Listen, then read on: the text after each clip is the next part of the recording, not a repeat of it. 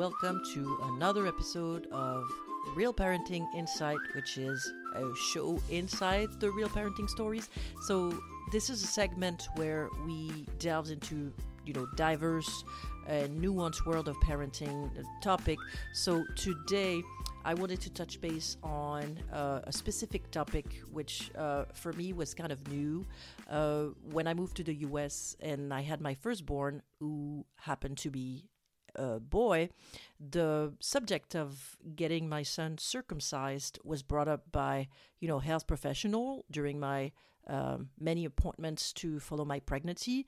And to me, it was kind of a obviously different approach as compared to where I'm from, which is France, where we don't necessarily bring this topic up in the context of health. Most people in France choose to get this practice based on their religions or culture. So yeah, I just wanted to delve into this topic and see where it goes. So really, before we dive into the research, I really want to emphasize that this episode is not meant to pass judgment or dismiss anyone's personal choices. So instead, the aim is to explore the history and the scientific evidence surrounding circumcision and shed lights on its prevalence in the US compared to, other countries such as France or, Italy, where the practice is less common. So, all right, let's begin. So the ritual circumcision has been a long-standing practice among Jews and Muslims, rooted in religious traditions or, trouble marking. However, its history extends far beyond these communities, with evidence of its existence in ancient Egypt and other cultures. So in Judaism, circumcision is known as the Brit Milah and is performed on male babies 8 days after birth.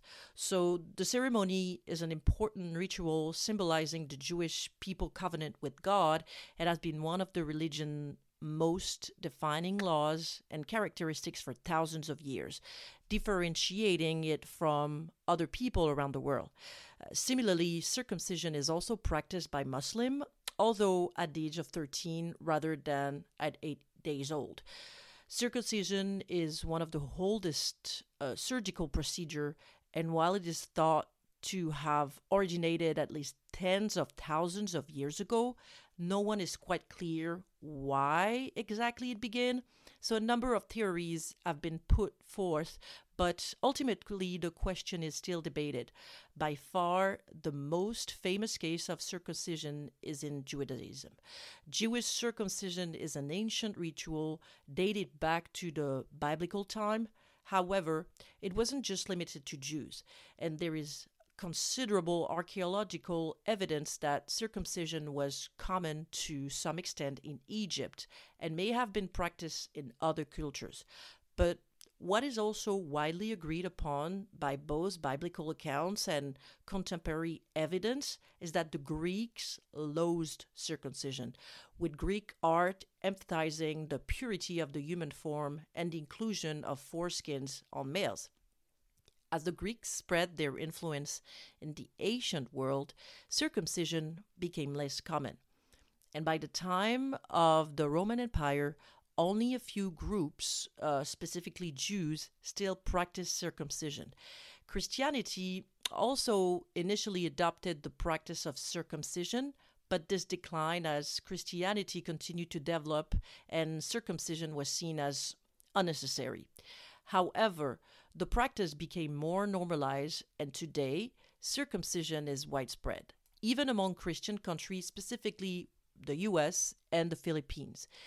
It is clear from this various discovery that circumcision dates back quite far into the past, but there is no definitive link to a specific community being the originator of the practice. So while the exact origin of circumcision remain debated, its practice has evolved over thousands of years and holds significant meaning for various communities worldwide. In the United States, circumcision rates have been historically high, largely driven by societal norms and medical beliefs. However, it's essential to understand that circumcision is not a common in other parts of the world.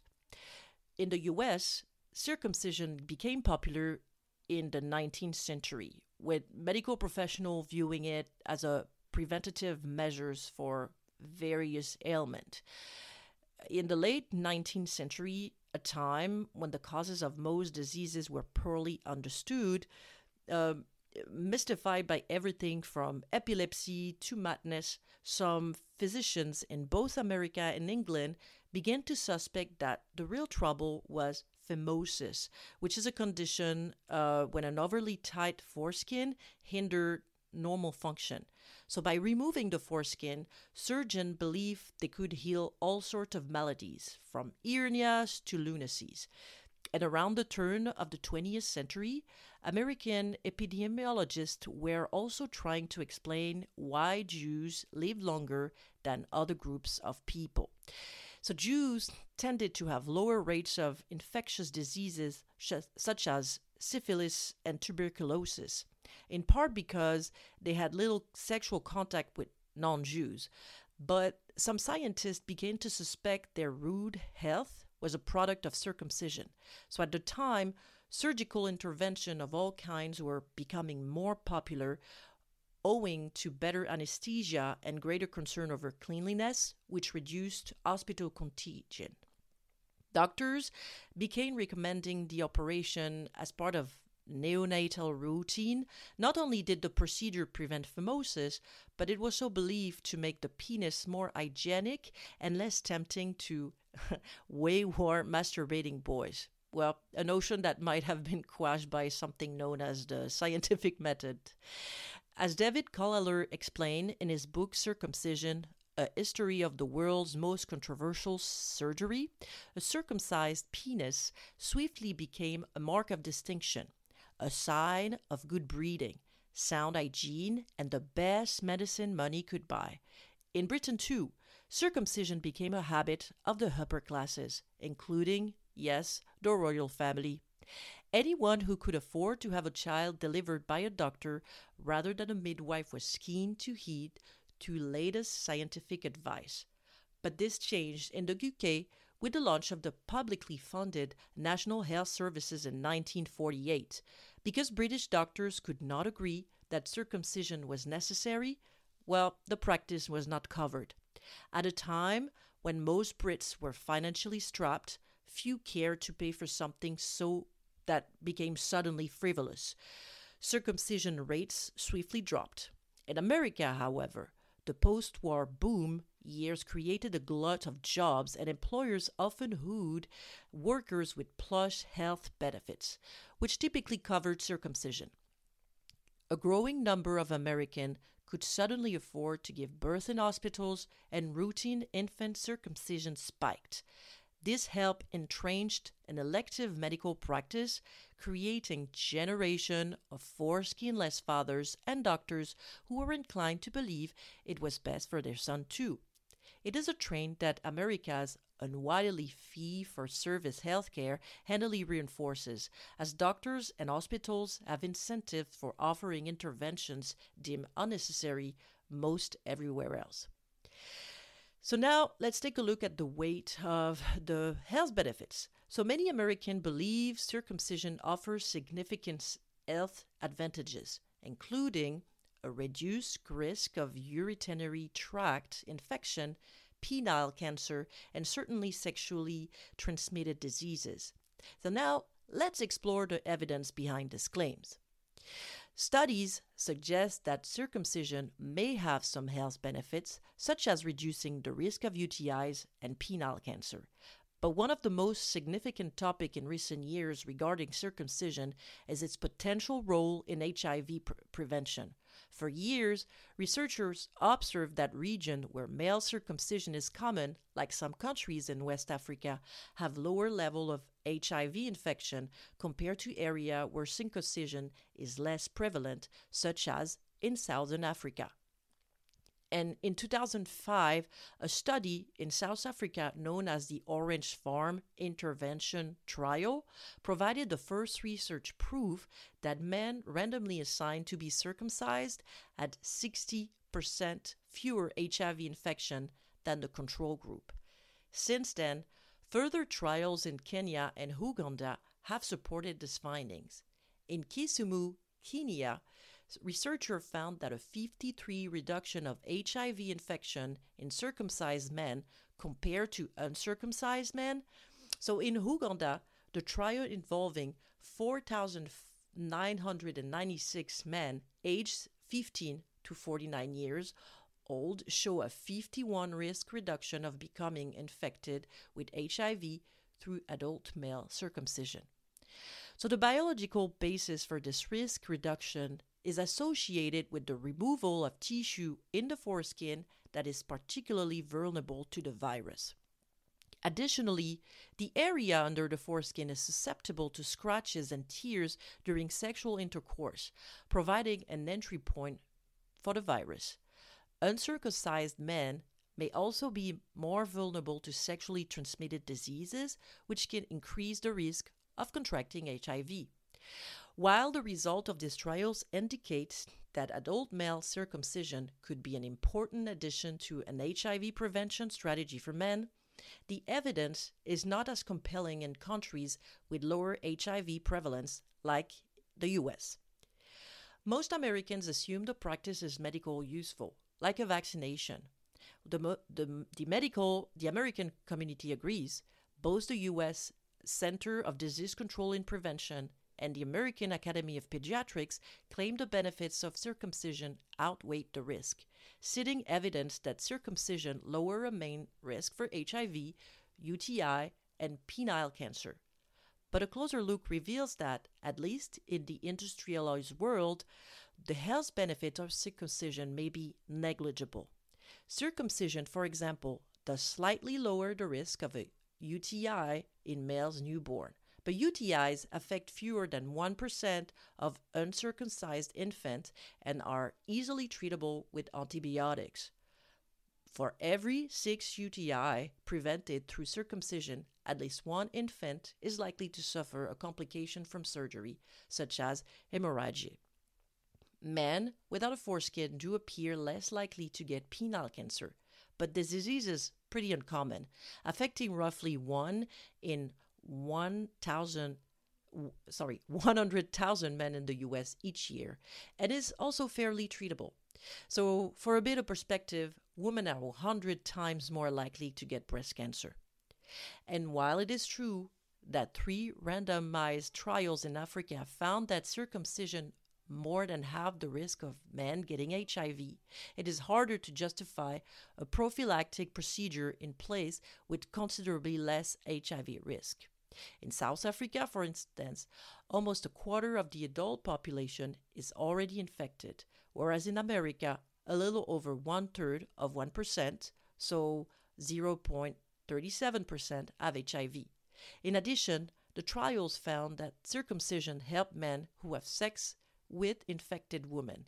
In America, however, HIV is transmitted primarily via non-sterile syringes or sex between men, and there is no evidence that a foreskin affects either mode.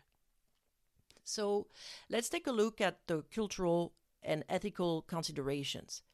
So beyond the medical aspect, circumcision also raises cultural and ethical questions.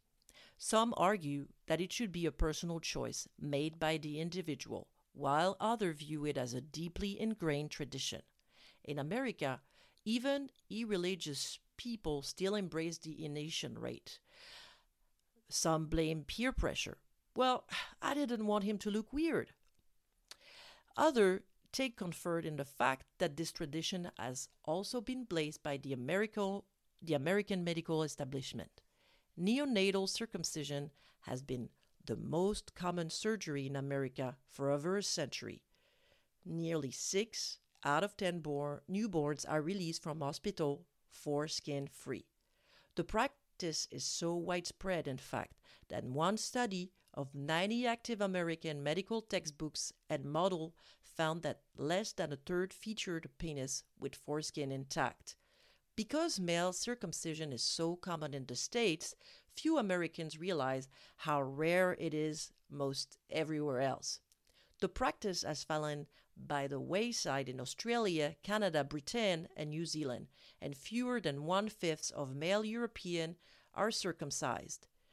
The Danish Medical Association recommended to end the practice for boys, arguing that because it permanently altered the bodies, it should be an informed and personal choice that young men make for themselves. In Germany, a district judge ruled in 2012 that ritual circumcision of juveniles is a crime that violates the fundamental right of the child to bodily integrity. South Korea is the only Asian country to embrace the procedure as a kind of physiological souvenir of American occupation following World War II. But there, too, circumcision rates are declining fast, as the adolescent boys who would otherwise go under the knife, as per local custom, gain access to research about its purported benefits online. Money also that the procedure is highly remunerative for the pediatrician in most hospitals. The professional charge between $150 and $200 a procedure. In states where Medicaid does not cover the practice, rates have fallen fast. Beyond the U.S., circumcision practices vary widely across different regions and culture. So now let's explore how attitude towards this circumcision differ worldwide. Beyond the U.S., circumcision practices vary widely, and diverse attitudes and beliefs surrounding this Asian ritual has a deep impact. In many Muslim majority countries, circumcision holds deep religious significance and is widely practiced as an essential rite of passage. It is considered a sacred duty and symbolizes a covenant with God, just as it does in Judaism. The practice often takes place during infancy or adolescence, and the ceremony surrounding it may vary from one community to another, reflecting the rich cultural tapestry of the Islamic world. In contrast, Europe and China have relatively lower circumcision rates, influenced by cultural norms and historical factors. In many European countries, circumcision is not a routine medical procedure, and it is more commonly practiced for specific religious or medical reasons. European societies often prioritize individual autonomy and body integrity, leading to varying attitudes towards circumcision, particularly when it involves performing the procedures on non-consenting infants. Africa presents a complex landscape of circumcision practices, with some regions embracing it as a traditional rite of passage into adulthood. In certain African tribes, circumcision is seen as a symbol of courage, manhood, and tribal identity. However, there are also concerns about traditional practices and the need for proper medical supervision to ensure the well-being of those undergoing the procedure. In Southeast Asia, circumcision is prevalent among Muslim communities, but is less common among other religious groups. The decision to circumcise is often influenced by religious belief and cultural traditions, which can vary significantly from one country to another. As we explore attitudes towards circumcision worldwide, it becomes evident that this practice is deeply underwhelmed with cultural, religious, and social context.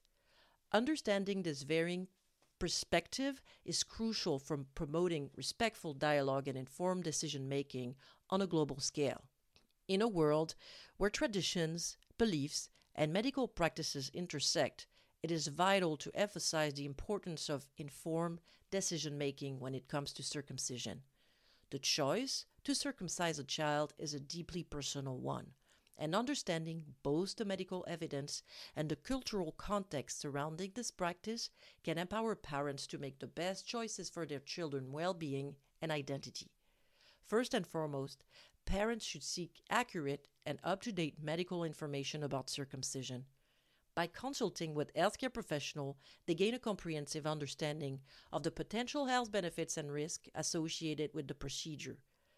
Understanding the medical evidence allows parents to weigh the advantages and disadvantages, enabling them to make a decision that aligns with the child's overall health and welfare. Equally important is acknowledging the cultural context in which circumcision is practiced. For some communities, circumcision is deeply ingrained tradition, carrying profound spiritual and social significance. By recognizing the cultural importance of circumcision, parents can approach the decision-making process with sensitivity and respect for their heritage and beliefs. On the other hand, parents from non-circumcising cultures should also be mindful of their own beliefs and values. Open discussion with healthcare providers, religious leaders, or just members of their community can provide valuable insight into the varying perspective of circumcision. Engaging in this conversation really helps parents gain a broader perspective on the topic and make decisions that are congruent with their family cultural identity. As parents navigate the decision-making process, they must prioritize their child's autonomy and bodily integrity.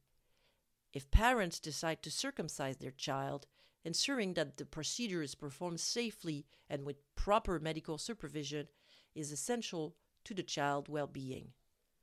Ultimately, the decision to circumcise or not should be driven by a thoughtful consideration of both medical evidence and cultural significance. Informed decision-making empowers parents to act in their best interest of their children and respecting the tradition and the value that shape their family identity. And finally, by fostering open conversation and promoting education about circumcision, we can create an environment where parents feel empowered to make well-informed choices that align with their beliefs and value, and fostering a sense of understanding and compassion within diverse communities worldwide. On a personal note, I also have I think it was on Netflix. I will provide the link to it. It's a show I think everybody should watch, because it really gives a window to how circumcision is perceived and the reality of some people in the U.S. So I'll make sure to add that to the episode. Well, I hope you liked it, and don't hesitate to send me your feedback or what was your choice on circumcision. And see you next time.